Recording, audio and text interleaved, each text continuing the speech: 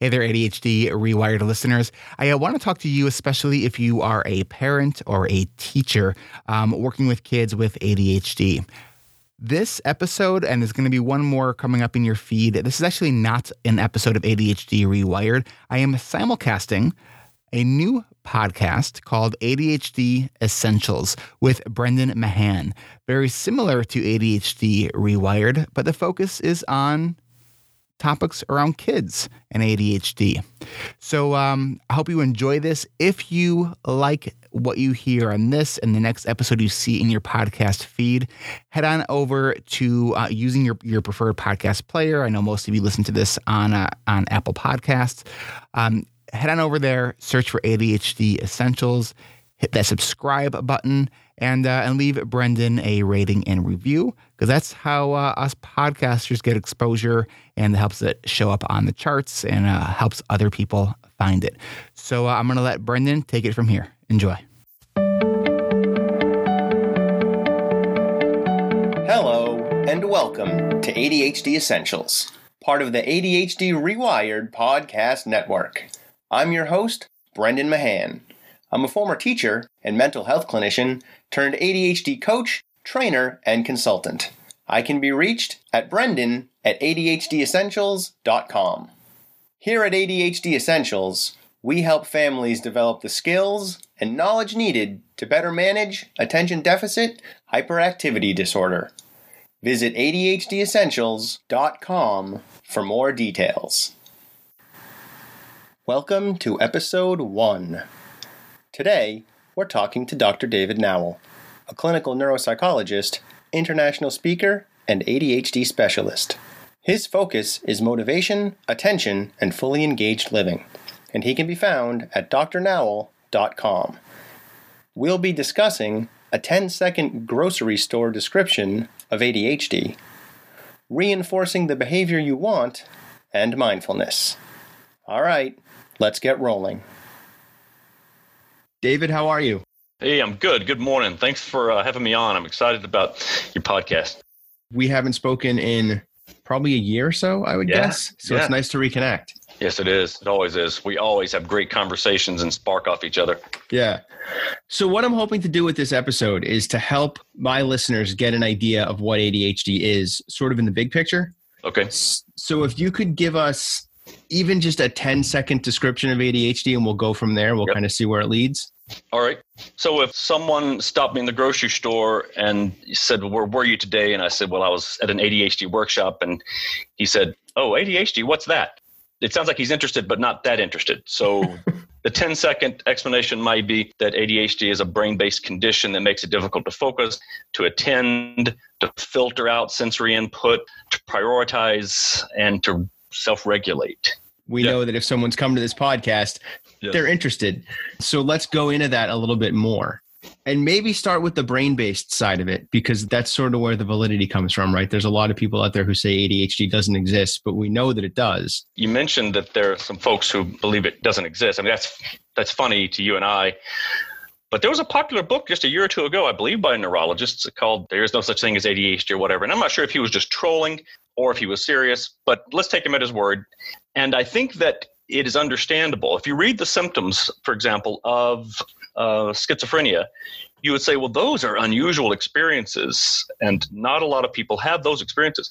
But if you read the symptoms of ADHD, you might say, well, that's the central spiritual problem of being a human being. And this universe of potentially wonderful opportunities and commitments and activities and relationships, which will I select for myself? And then having so selected, how do I break that goal down into its steps and sub-steps? And then how do I look at those sort of in my head and sequence those steps? This one first, this one last, these in the middle.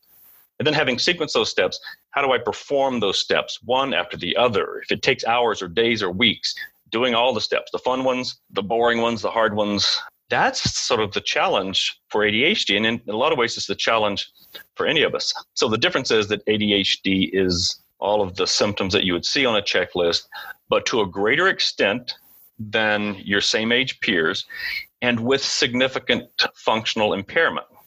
One of the things I like to do when I bump into people in the grocery store and talk to them about ADHD. Yeah, what you do? All the time. Yeah. Is I often equate it to asthma. Yes. where everybody has trouble breathing at times. You're standing in front of a fire for too long, you get some smoke in your lungs, you're out running.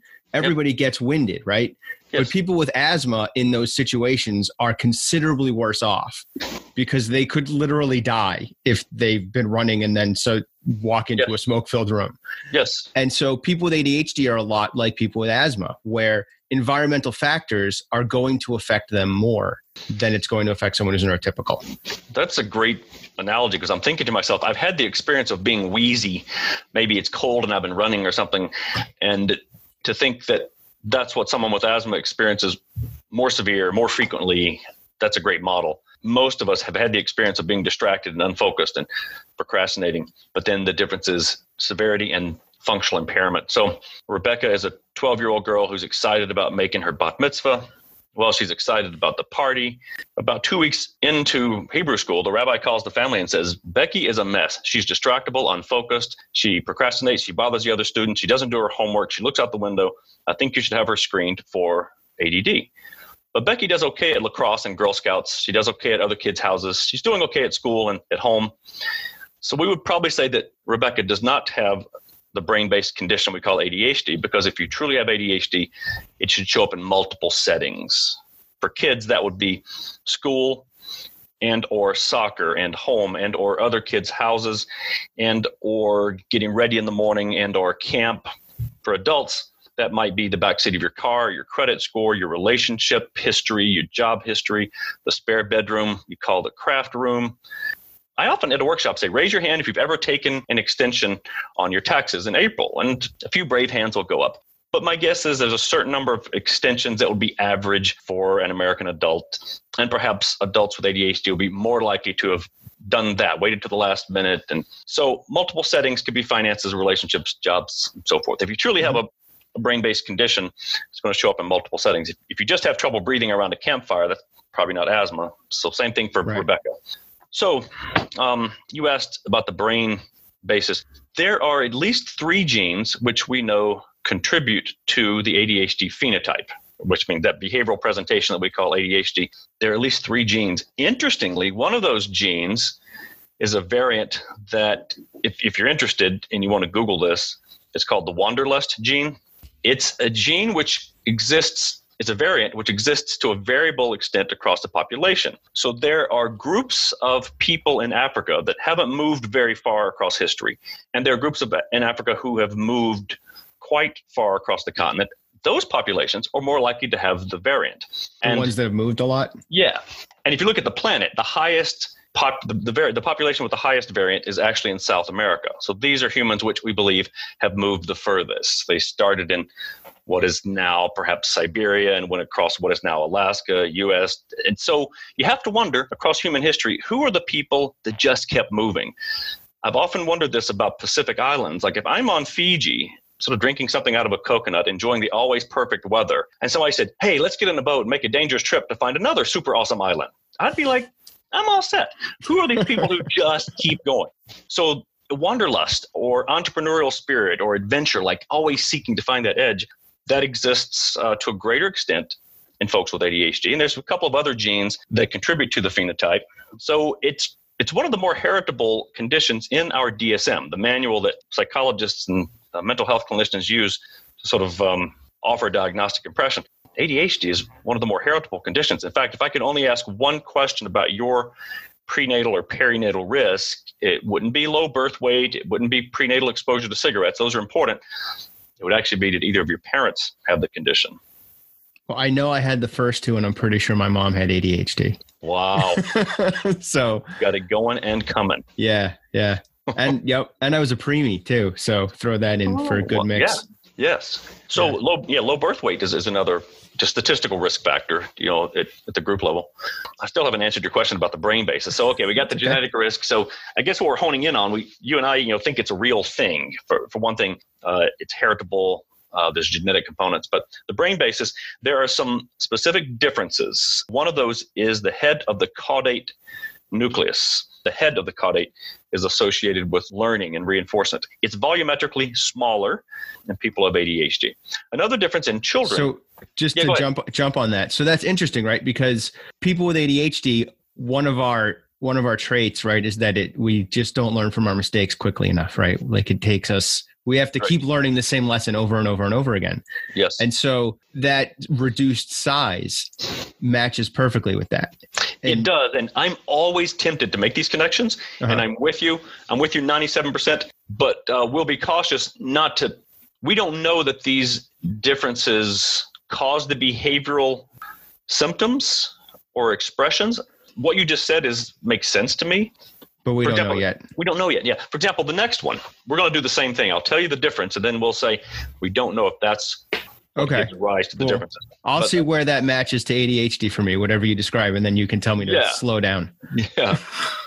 It may not. So the difference is cortical thickness. So around the edge of your brain, you have a bark or a cortex, and the thickness of that differs from place to place, and it also differs from group to group. So when you compare children with and without ADHD, there are regions of the brain that are thinner in children with ADHD.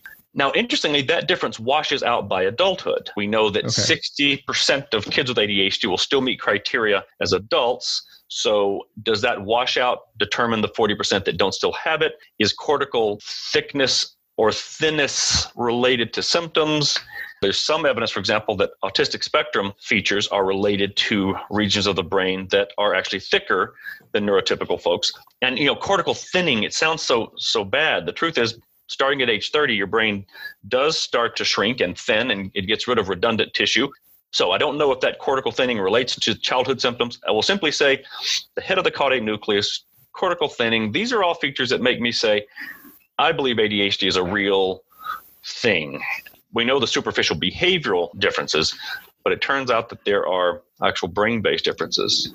And that cortical thickness and the washout matches with ADHD being a developmental disorder. That's right. And that's crucial to that 10-second, what is ADHD in the grocery store, that conversation. There should be some distinction between ADHD and a dozen other conditions that can also cause inattention and distractibility. ADHD is a specific way of demonstrating significant inattention and distractibility and restlessness. It's neurodevelopmental. Right. Because there are a number of lookalikes, right? Like even anything from trauma, which is probably one of the ones that gets misdiagnosed most often, at least in the groups that I tend to work with. Yep. Trauma, bipolar disorder can be a lookalike. Just not getting enough sleep. Like it can be that straightforward sometimes. Fibromyalgia. Yep. Traumatic brain injury. Depression. There's a number of conditions that can, if you look at it, ADHD symptom checklist, there's a number of conditions that can cause you to circle, 6 or more of those symptoms. So ADHD is one of those. And I'm interested in the notion, the idea that kids grow out of it, right? That 30-ish% that no longer exhibit ADHD traits as they age. Yep. I push back so hard against that because my view of it is they figured out compensatory strategies. And if we decide that this kid who is 18, 19 years old, or even 25 is doing fine, probably doesn't have ADHD anymore, and you let your guard down, all it takes is one major life change for all of that to get nuked. Yep. So just assume you still have it, even if you're 40, and do what you're doing. And if everything's working great, but if you're going to have a major life change, just kind of let your spider sense tingle and be ready for the potential that things might go off the rails a little bit. And that might be a good time to reconnect with your coach. Major life change like what? What are you thinking? I've got some in mind, but I'm interested in what you're describing. Promotion at work, job loss, a kid, getting married, moving, any of those things, loss of a parent. Yes. Yep. So when you see that coming, to the extent you see these changes coming, check in with your support team, your coach, reconsider going back to the things that worked for you in the past, whether it was medication, gym, diet, supplements. Right.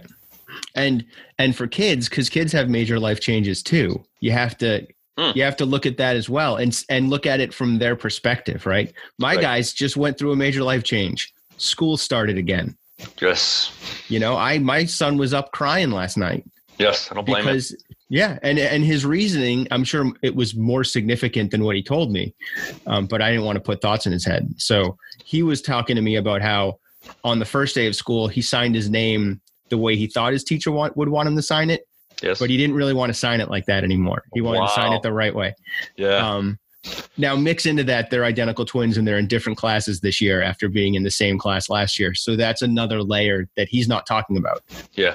And his teacher has a wandering eye. So he thinks she looks like a zombie, which is climbing into his head and causing all kinds of stuff.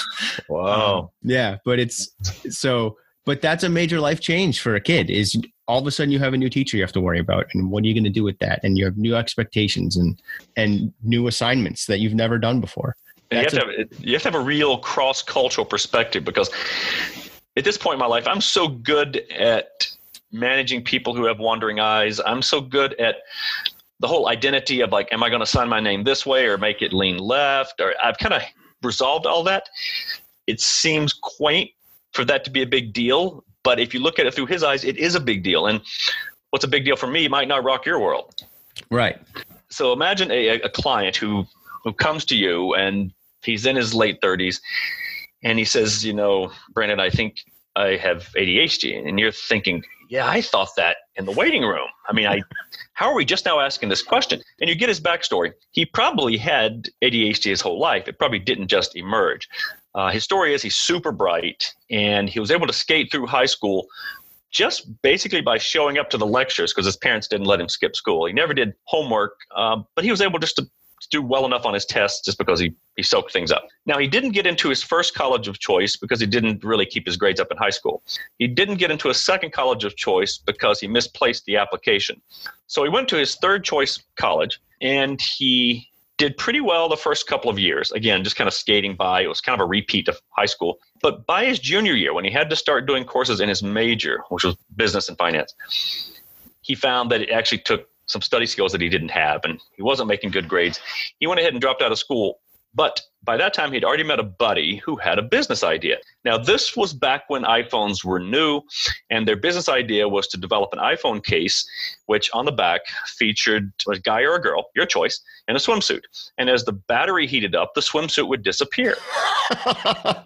And so he sold these for $10 a pop in kiosks across the country, malls, shopping centers. And he made so much money that he actually hired somebody to help him with the details. And he enjoyed that so much because he loved just doing sales and he didn't like the details and the paperwork. He asked this part-time assistant, he said, I'd like to dump a whole nother bunch of stuff on your plate. How do you feel about that?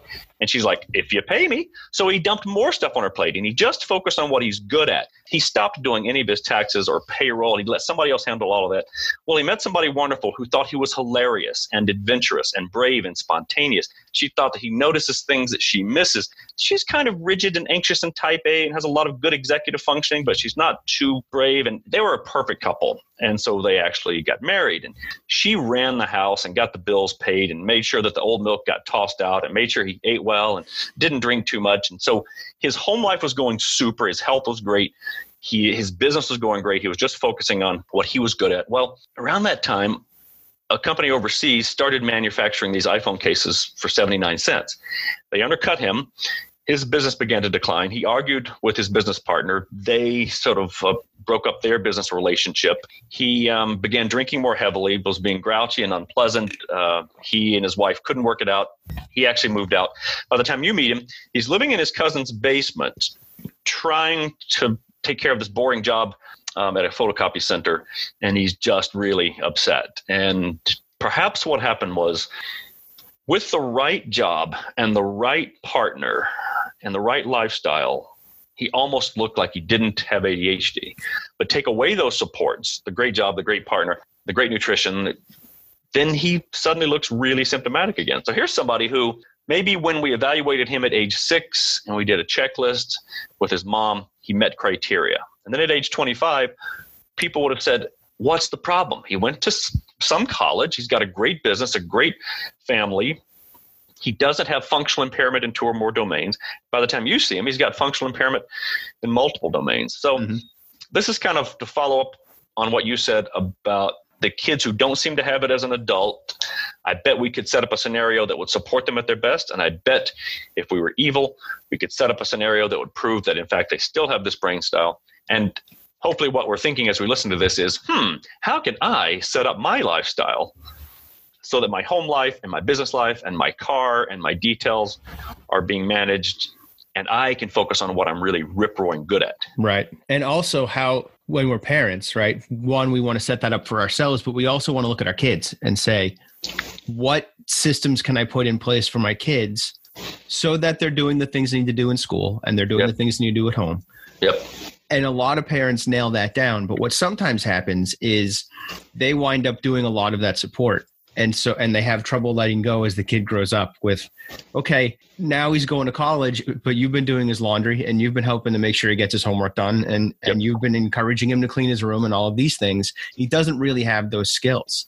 Yes. So one of the things that also needs to be in that thought process of what can we do is also what skills can we build in our kid to help them be successful. Because a really smart guy I know, his name's David, uses the phrase that it's about raising a healthy, well-adjusted 26-year-old. Oh, yes. Right. It's not about eighth grade. It's not about senior year in high school. It's not about third grade. Right. It's about that healthy, well-adjusted 26-year-old. And keeping that long-term perspective and what skills do they need to have when they're 26 and how can we work backwards? Yep. And at 8 years old, which is where my guys are, what skills can I be investing in them now so that later on they'll be okay? And those skills are hard to put into a kid with ADHD. What skills are you thinking of? Like you look at your kids now at age 8 and you're kind of squinting your eyes and you're thinking, okay, imagine he's 26 and before he leaves home, I want him to have this short list of skills. What are you thinking of? Doing chores and understanding the importance of just keeping your house clean and how to break that down into small chunks. Mm-hmm. So we've got a chore chart that we have, and it's about to get updated because it's a new school year. So we tend to update stuff. So that's one component. This year, we've also started having them make their own lunches in as far as they can. There's still some stuff that I have to do. I'm cutting the apple and that kind of stuff. Yep. And to do that, I've got a checklist that I made that's like, here's what you need to have, right? You need to have a drink for lunch. You need to have a drink for snack. For lunch, you need to have a protein and a carbohydrate and a plant, because breaking fruits and vegetables up is too much of a battle. So I just say plant. A plant. And then you need to have something else that's not super sugary. Like it's got to be an extra bonus low sugar something. And then a snack of some sort. Chores, chunking big tasks, prepping lunches. I'm impressed that they're participating in the lunch thing at their age. That's good. Yeah. Well, I'm making the sandwiches. That's going to change as the year progresses because they can spread peanut butter on a piece of bread, and they usually do. But the speed at which we need to make lunches in the evenings, it's just easier if I do it. Yep. But that'll change as they get better at making sandwiches. Brandon, a while ago, you used the word systems. You said something about parents having systems to support kids with ADHD. What kind of systems are you thinking? A lot of it's just developing patterns, right? Like every day at 6 o'clock, we're doing homework, right? Yep. Like my wife is in grad school. I've got all kinds of stuff that I need to do. My boys are going to have homework. So at 6 o'clock, if the plan is that we're all going to sit down as a family. We started doing it yesterday. So if we all sit down as a family and we're all doing sort of homework, something that looks like homework, even if it's not actually homework, that's instilling in the boys the importance of that. Okay. And it's doing it in a systemized way because it's got a regular time that it happens and it's got a regular slot. It's going to start at 6 o'clock and end at 6:45 or whatever. And if they're done with their homework, well, then they can pick up a book and read. They can ask me to go over flashcards for math facts with them or whatever is appropriate. What that does is it instills in them the importance of setting time aside to grow and to learn and to do things that are boring and important. Yes. That sounds like what some people call a bright line rule. And bright line rule is a legal term, and it has to do with just a non-negotiable legal guideline. So when I meet kids in my office, I ask them, when's your bedtime? And I say, when do you start homework? And I don't really care what the answer is, but I want the answer to be a number. I don't want to hear, oh, Daddy and I renegotiate that one every day. Because it's a lot of stress. It's a lot of work. It's not pleasant. What I'd rather hear is I start my homework at 4:30, except Thursdays. That's 5:30 because I have some lessons in the afternoon. Or I go to bed at 8:30, but in the summer it's 9. I want to hear a number, and the number is up to the parent. But what I don't want to hear is that we renegotiate. These are things that happen every single day. And this whole bright line rules, the value of that is based on this concept in the literature called willpower depletion. The idea is that you wake up in the morning with a certain amount of willpower. We think that it's glucose. And they've tried studies where you give people jelly beans to see if you can improve their willpower. And it does, in the laboratory, it does help a bit, but it doesn't seem to really compensate for what's happening. You can't really supplement this willpower bank with jelly beans. It seems to be that it depletes over the course of the day.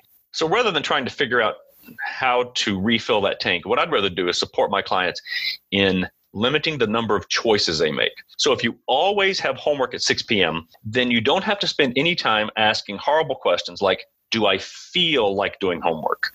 You'll never feel like getting a root canal. You just put it on the calendar and you treat it as a bright line rule. Many kids will not often feel like doing homework, but if it's a rule at 6 o'clock, then we don't negotiate that. As we see 6 o'clock approaching, it's a bright line rule. Mark Zuckerberg says he only wears gray T-shirts and hoodies because he doesn't want to make that choice in the morning. I got so excited about that a few years ago that I got rid of all my clothes and I got several pair of these dark Levi's, kind of stretchy jeans and some Brooks Brothers shirts, and I wear that with a blue jacket. Nobody says to me, David, you wear the same thing every day. I think that, you may not be ready to make such a severe sartorial decision, but that's one of the things I do to reduce the number of choices I have to make. Having macaroni and cheese on Monday and soup on Tuesday, sort of having rules about when you have meals is another way of having a bright line rule. A simple bright line rule that every house can have is the launching pad, which is a region of the house near the front door. It could be part of your kitchen countertop. It could be a boot tray with a couple of hooks on the wall. It could be your mudroom. But the point is, the rule, you check the launching pad before you leave the house. And that's where the kids will have their signed permission slips in their lunch bags. That's where you'll have weather-appropriate gear, gym bag, the bag of materials you're going to use for that day. So anything you can do to reduce choosing. And I had this conversation with a client last night. She said, this sounds horrible. My whole life's going to be scheduled and rote. And, the truth is, and you have kids, there's always going to be exciting, like somebody's going to barf or a dog will get out or, the TV show you want to watch is preempted. There's always exciting or your laptop will crash. So, if you feel like this is too rigid, then make sure you schedule in some time just to be spontaneous. And there's something hiding in there, right? That's important for ADHD. And that's the role of dopamine and how we want that because we don't get enough. Yeah. And what the bright line rule does is, at least when you're talking about families, right? Because our boys know at 6 o'clock, there's no more screen time. It's over. It's done. And if they're watching a show and it's got 5 minutes left, then we'll finish the show. But they always ask as soon as the alarm goes off at 6 o'clock, and the alarm goes off at 6 because I'll forget. I'll lose track of time. I need that reminder, right? But what the bright line rule avoids is conflict.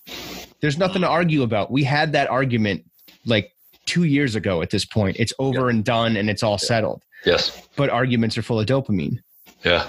So people with ADHD want those arguments. Yeah. So part of what your client might have been looking at was, it's just not going to be as exciting. I actually enjoy it. All of that negotiation for me is full of dopamine. Yeah. And I get something out of that. Yes. So what's your solution to that? What can you offer? Because I don't want to take something fun away from somebody. How do you?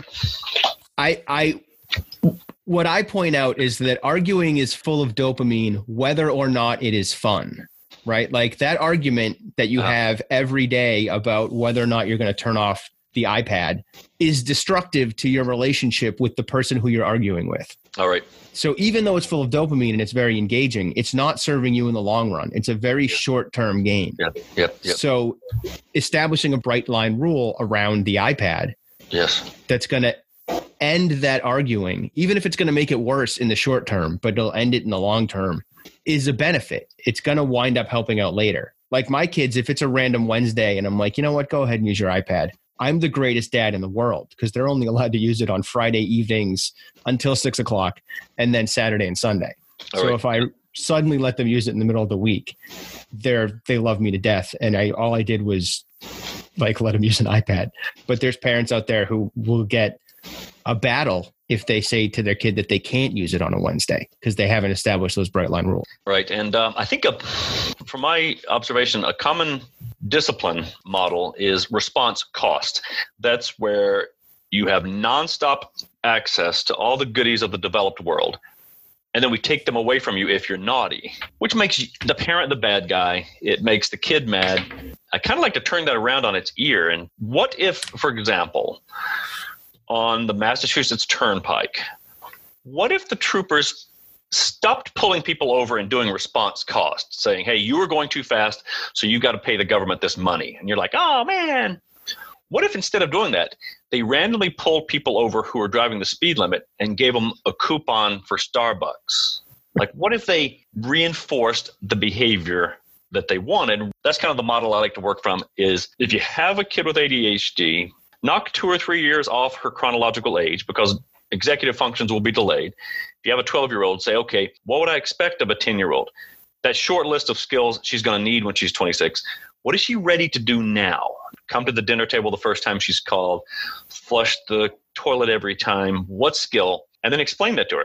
We expect you to be able to get through your morning routine with fewer than 3 cues, or we expect you to start your homework independently by 4:30. Describe the behavior. And then say, and when you do that, there'll be this ticket, like carnival tickets from the party store. You'll get this ticket that will be good for extra screen time, extra money on your allowance, whatever your thing is.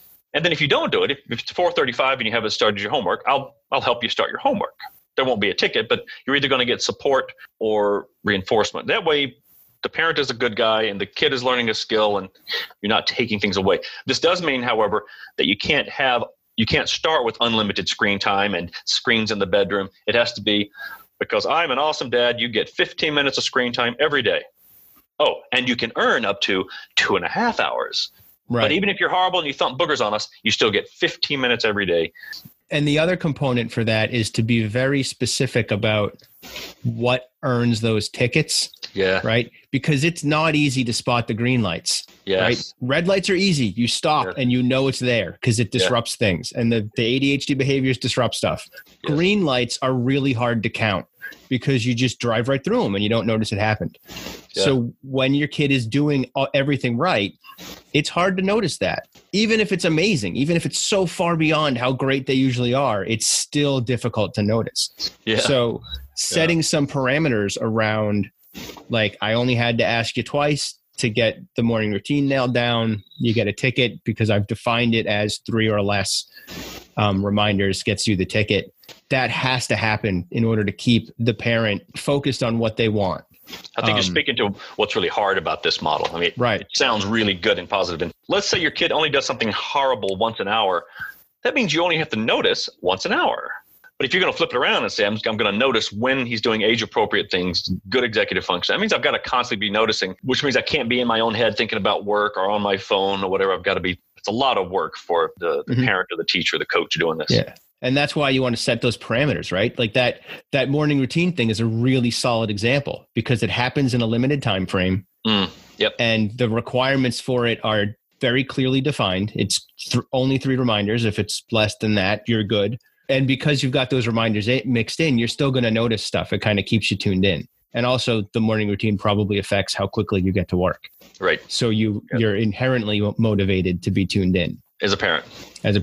Yeah.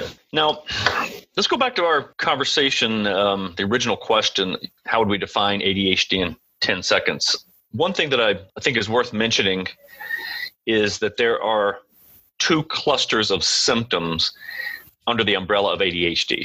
One cluster is observable. It's hyperactivity, restlessness, out of seat, interrupting people in conversation. The other cluster is kind of invisible. It's distractibility. It's either hyperfocus or difficulty focusing. It's inattention. Now, the subtype we call ADHD combined type features both of those, hyperactivity and inattention. And then the subtype we call ADHD inattentive type, which we used to call ADD. A lot of people still do call it ADD. That's a little bit trickier. I don't think it's tricky for you, but it may be tricky for someone who's brand new to this concept because it's not Dennis the Menace. It's not Bart Simpson.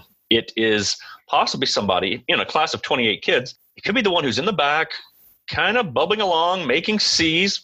She's an A student, but she's making C's and not bothering anybody, staring out the window. You might not notice her until November when you realize, wow, she's kind of underperforming. In fact, these folks can fly under the radar until they're in their 20s. So I think it's useful to point out that ADHD doesn't necessarily involve a cartoonish type of loud, interrupting, rambunctious presentation. Yeah, it's not always Bart Simpson, right? It's not always Dennis the Menace. Sometimes it's the kid who's just not totally tuned in. Or sluggish. Or sluggish, or who tends to go jumping from one thing to the next, right? The kid who, like, you say, hey, I need you to take your dishes to the sink, and they walk over to the table, spot a book, and start reading the book. Because they just shifted immediately and got distracted by the book. But they don't cause trouble. They just are always sort of doing something that's next to the thing they're supposed to be doing. What's interesting is that about 60% of combined type will respond to the first trial of stimulant medication, whereas about 40% of the inattentive type respond to the first trial of stimulant medication. What that suggests to me is that those are really different numbers. In fact, Dr. Russ Barkley believes that the inattentive type is so different that it should possibly be under a different umbrella. So if we have this podcast again in 2030, we could be looking at a model where we call all of it executive dysfunction. And then we have ADD, we have hyperactive type, we have sluggish cognitive tempo, we maybe have some other variants that we haven't really identified yet. We're talking about ADHD, we both believe in it, but I don't think either you or I think that we've named it very well, even as the concept of attention deficit. I don't think we believe that's the problem. No, because it's an inability to regulate your attention. It's not a lack of attention. Right. Like if you and I are talking and I'm looking at my phone and not really paying attention to you, that doesn't mean I have a problem, like a lack of attention. It means that my attention is just not aimed where it should be. It should be aimed at you, and instead I'm staring at my phone. I mean, if you're out of the coma, you get all the attention you're ever going to get. But whether it's hyperfocus or off task, it's regulating that attention, determining what to give our attention to. And then if it's kind of dull, sustaining that attention. And then if something more interesting pops up, the other day I'm in my office with a little boy, and I'm the most boring thing in the room. I'm trying to do an evaluation with him. And what's more interesting than me is my testing table. It slides around on wheels. It has a lever. It goes up and down. Of course, he discovered the lever. And then he discovered that he could put his entire body on it and basically surf. That's awesome. He's still answering my questions. I'm doing a little bit of get back in your chair. But if I can get what I need from him, I'm letting him just keep moving. But at that point, between me and the table was a more interesting thing. His mom joined us for a conversation. It was difficult to talk with mom because he was skating around on the table. And then her mom did that thing, which I'm secretly glad she did it, although I don't recommend it. She pulled out her phone and gave her phone to him, and his eyes got as big as silver dollars, and immediately the phone became the more interesting thing. When it was a choice between me and the rolly table, the table won. When it was a choice between the phone and anything else, the phone won. The reason I say, I don't necessarily want to support that is by the time he's 18 or 26, I want him to be able to focus on a boring thing, even when there's a compelling thing around him. He's going to be living in a world of phones and laptops and Google Glass and whatever comes next. And in terms of self-regulation, just giving him a phone helped him be quiet for us. But we're not teaching him self-regulation. In that moment, we were not helping support him to tolerate boredom and to self-regulate. Right. Yeah, when my guys tell me they're bored, I always say good. Tell me about that. What do you mean? So they'll go, oh, Dad, I'm bored. I shouldn't say always because I'm sure I miss it sometimes. But for the most part, I go, good. You need to learn how to do that. And they're like, what? Like, yeah, you're going to be bored, man. You got to learn how to handle that. And what kind of strategies do you have? And what could you do right now that would help you with being bored? And depending on the situation, sometimes it's I can go grab a book, or sometimes it's nothing. We're standing in line at Target. Like there's nothing I can do right now. I want to interview those guys when they're about 12 or 13 and say, what was it like growing up with a dad who did this for work, Because I think what many parents would say, oh, yeah, Mommy, I'm bored. The parent would say, they'll start giving you ideas. And then, of course, you would just shoot down the ideas. No. And what you're doing is you're saying, good. Yeah. I routinely ask people, raise your hand if you love your job. Some hands go up. And then I say, what percentage of your job that you love is super awful. And people give me numbers like 20%, sometimes 10%. The lowest number I get is the 10%. The people who love their jobs, 10% of it is awful and boring. And right now, your sons can't do that. I tried to offer them a job going down wet water slides because that's fun. But then they said, does that mean I have to go up the ladder? Like, oh, right, there's that yucky part. So you want them, before they leave home, hopefully their lives will be filled with wonderful, thrilling, awesome things that set their dopamine on fire. But there will always be those activities and relationships that are boring. And you and I have to regulate around that. Yeah, and that's something I talk about with homework. This is the phrase I start using with my middle school and high school kids when we talk about homework and how they just don't like it, or even I already know how to do it. I don't understand why I have to do all this homework. Yes. And I always say to them, I'm like, the homework for you is, if it's easy and you can do it, then it's not about learning math. It's not about learning how to do algebra or long division. It's about learning how to do stuff that sucks. Mm-hmm. Because throughout your life, you're going to have to do things that suck, whether it's mowing the lawn or filling out TPS reports or whatever it is. And this homework is you learning how to do that. At what age have you seen young people understand what you just said? 8th grade. Uh-huh. Sometimes 7th, but usually 8th grade is the sweet spot. I usually don't even bring it up if they're not in 8th grade. All right. They've got to be, if I'm working with a family and with a 7th grader, they have to have the right vibe for me to say, you're learning how to do things that suck. The glassy look. Yeah, I don't want to wind up stepping the wrong way. But So for younger kids, I say you're learning how to do things that are hard, which isn't really true. Like, that's not the best term. The best term really is you're learning how to do things that suck, stuff that just is maybe a little bit hard, but really isn't engaging and feels like it's an inconvenience and it's just being thrust upon you by someone else and you don't really care. You have to learn how to do that stuff. You know, I'm thinking of my battery of tests when I do a neuropsychological evaluation with an adult or a child. Some of them are very interesting, and then some of them are dull. In fact, some of them are designed to be dull. There's one instrument called the Continuous Performance Test, which is administered on a computer, and you have to hit the space bar when you see a letter. The letters are coming at different intervals, sometimes fast, sometimes slow. It's a white letter on a black background. The test is basically how well can you do a simple task when there's no payoff, there's no interest, it's dull. And by the way, you have to not hit the space bar if it's an X, so it's checking for impulsivity. And I've had people say, David, that test would have been so more interesting if there were music or color. And I'm like, I know. That's why they didn't include music or color. One client said that the way she tolerated the test, there was a glare on the screen and she could see the reflection of her new painted fingernails, and she was enjoying that, and she was looking at her reflection of her fingernails on the screen. A kid last week refused to do it. He said, it's not showing me on the screen my results. I said, no, the software is counting your reaction time and counting how many letters you missed. He was irate that it didn't show his feedback on the screen.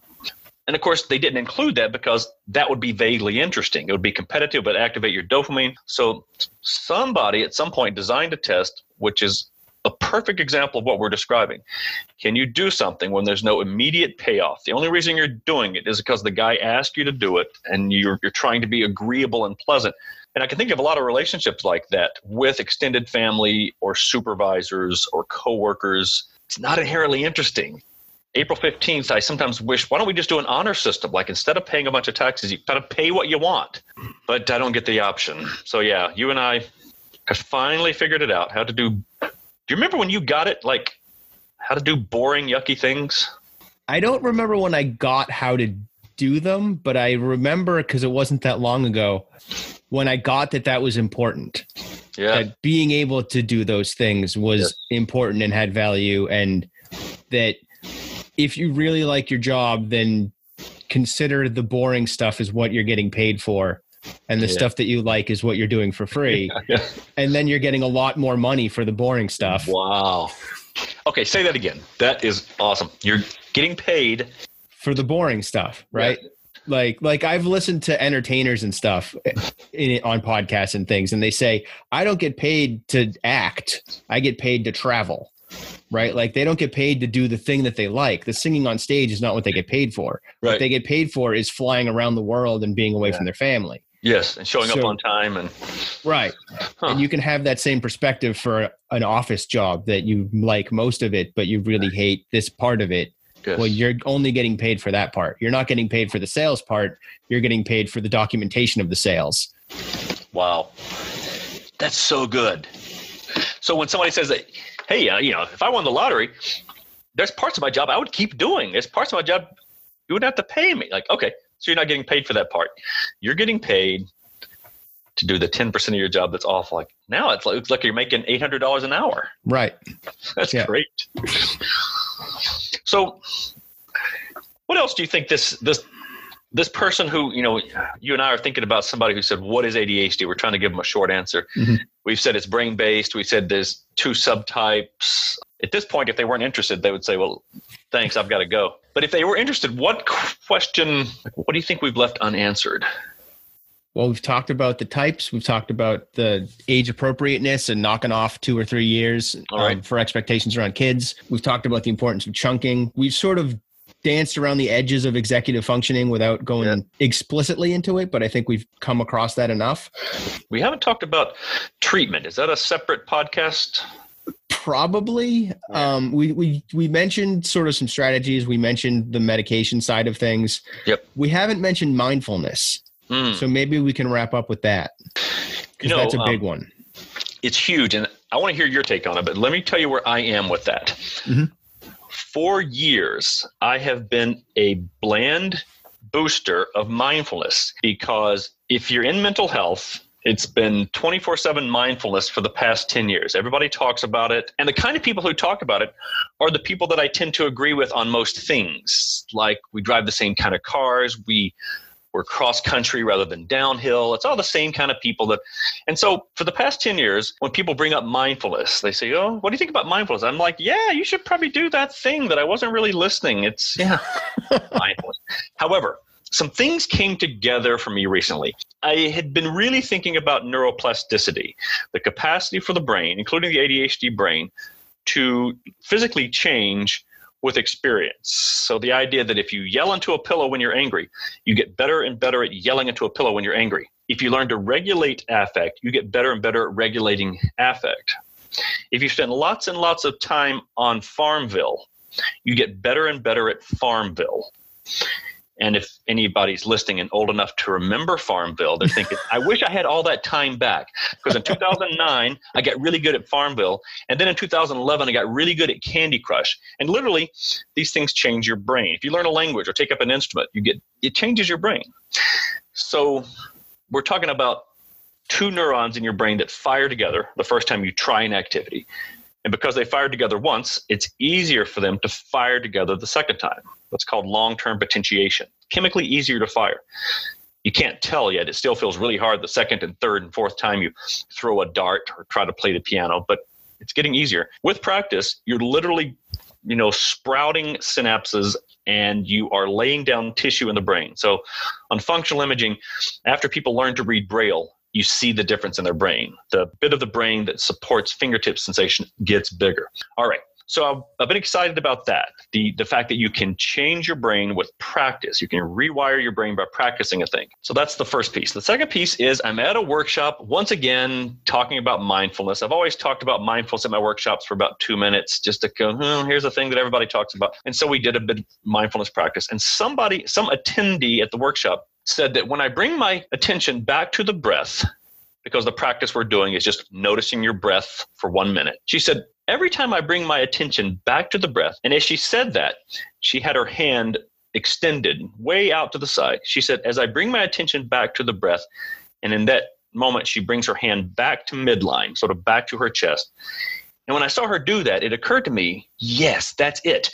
Bringing your attention back to the breath is a thing, just as surely as opening a soda or throwing a dart is a thing.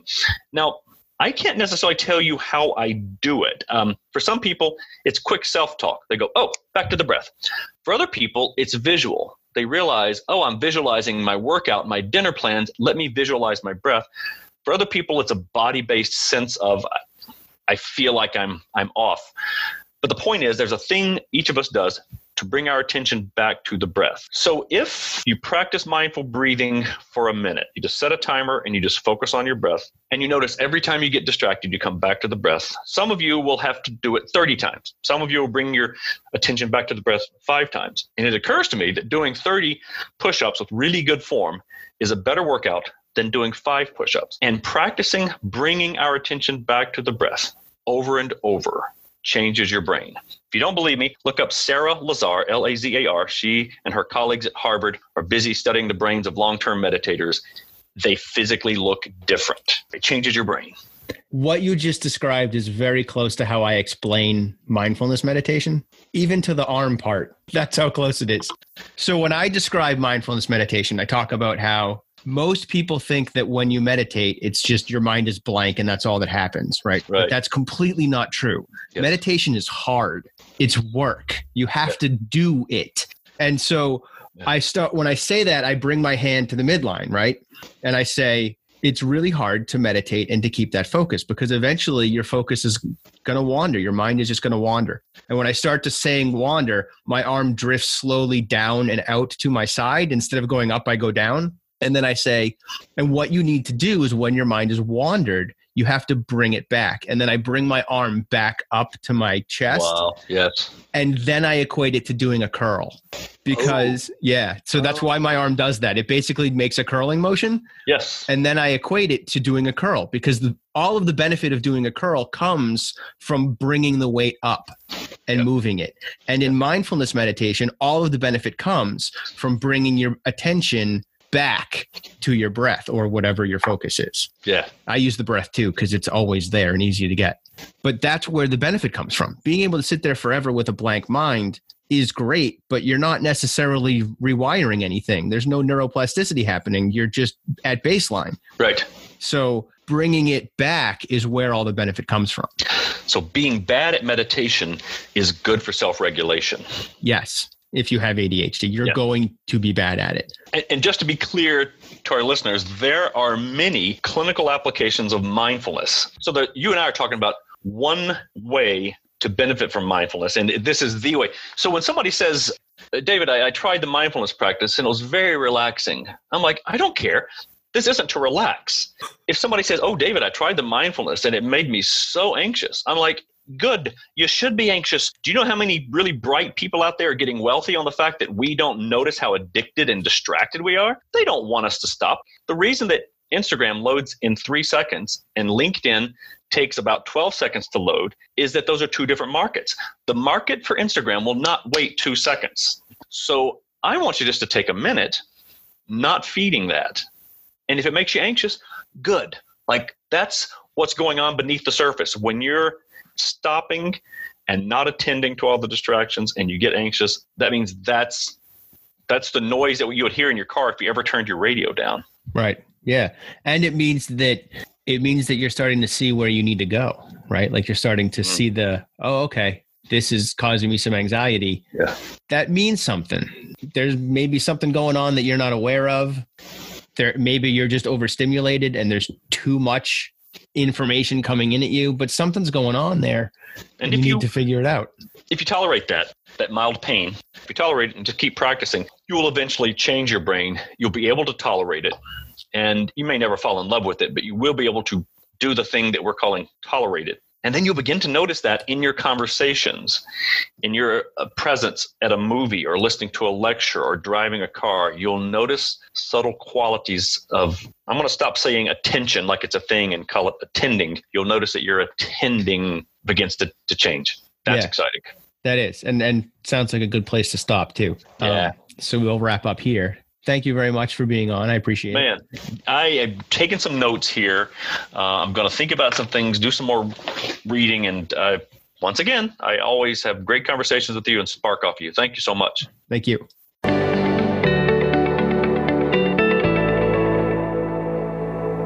Hey, you're still here. Nice. Thanks for staying focused all the way through. If you have any thoughts or questions about today's episode, feel free to email me at brendan@adhdessentials.com. And don't forget to check out the website, adhdessentials.com, and visit our Facebook community. I'm looking forward to talking to you again next week. In the meantime, keep focusing on improvement over perfection. 10% better is all you need.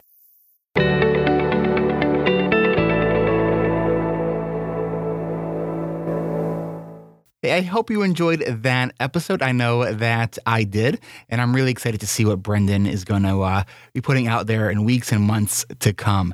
If you enjoyed the podcast, don't forget to go over to iTunes or wherever you get your podcast from and subscribe to ADHD Essentials, the new podcast, which is now part of the ADHD Rewired Podcast Network.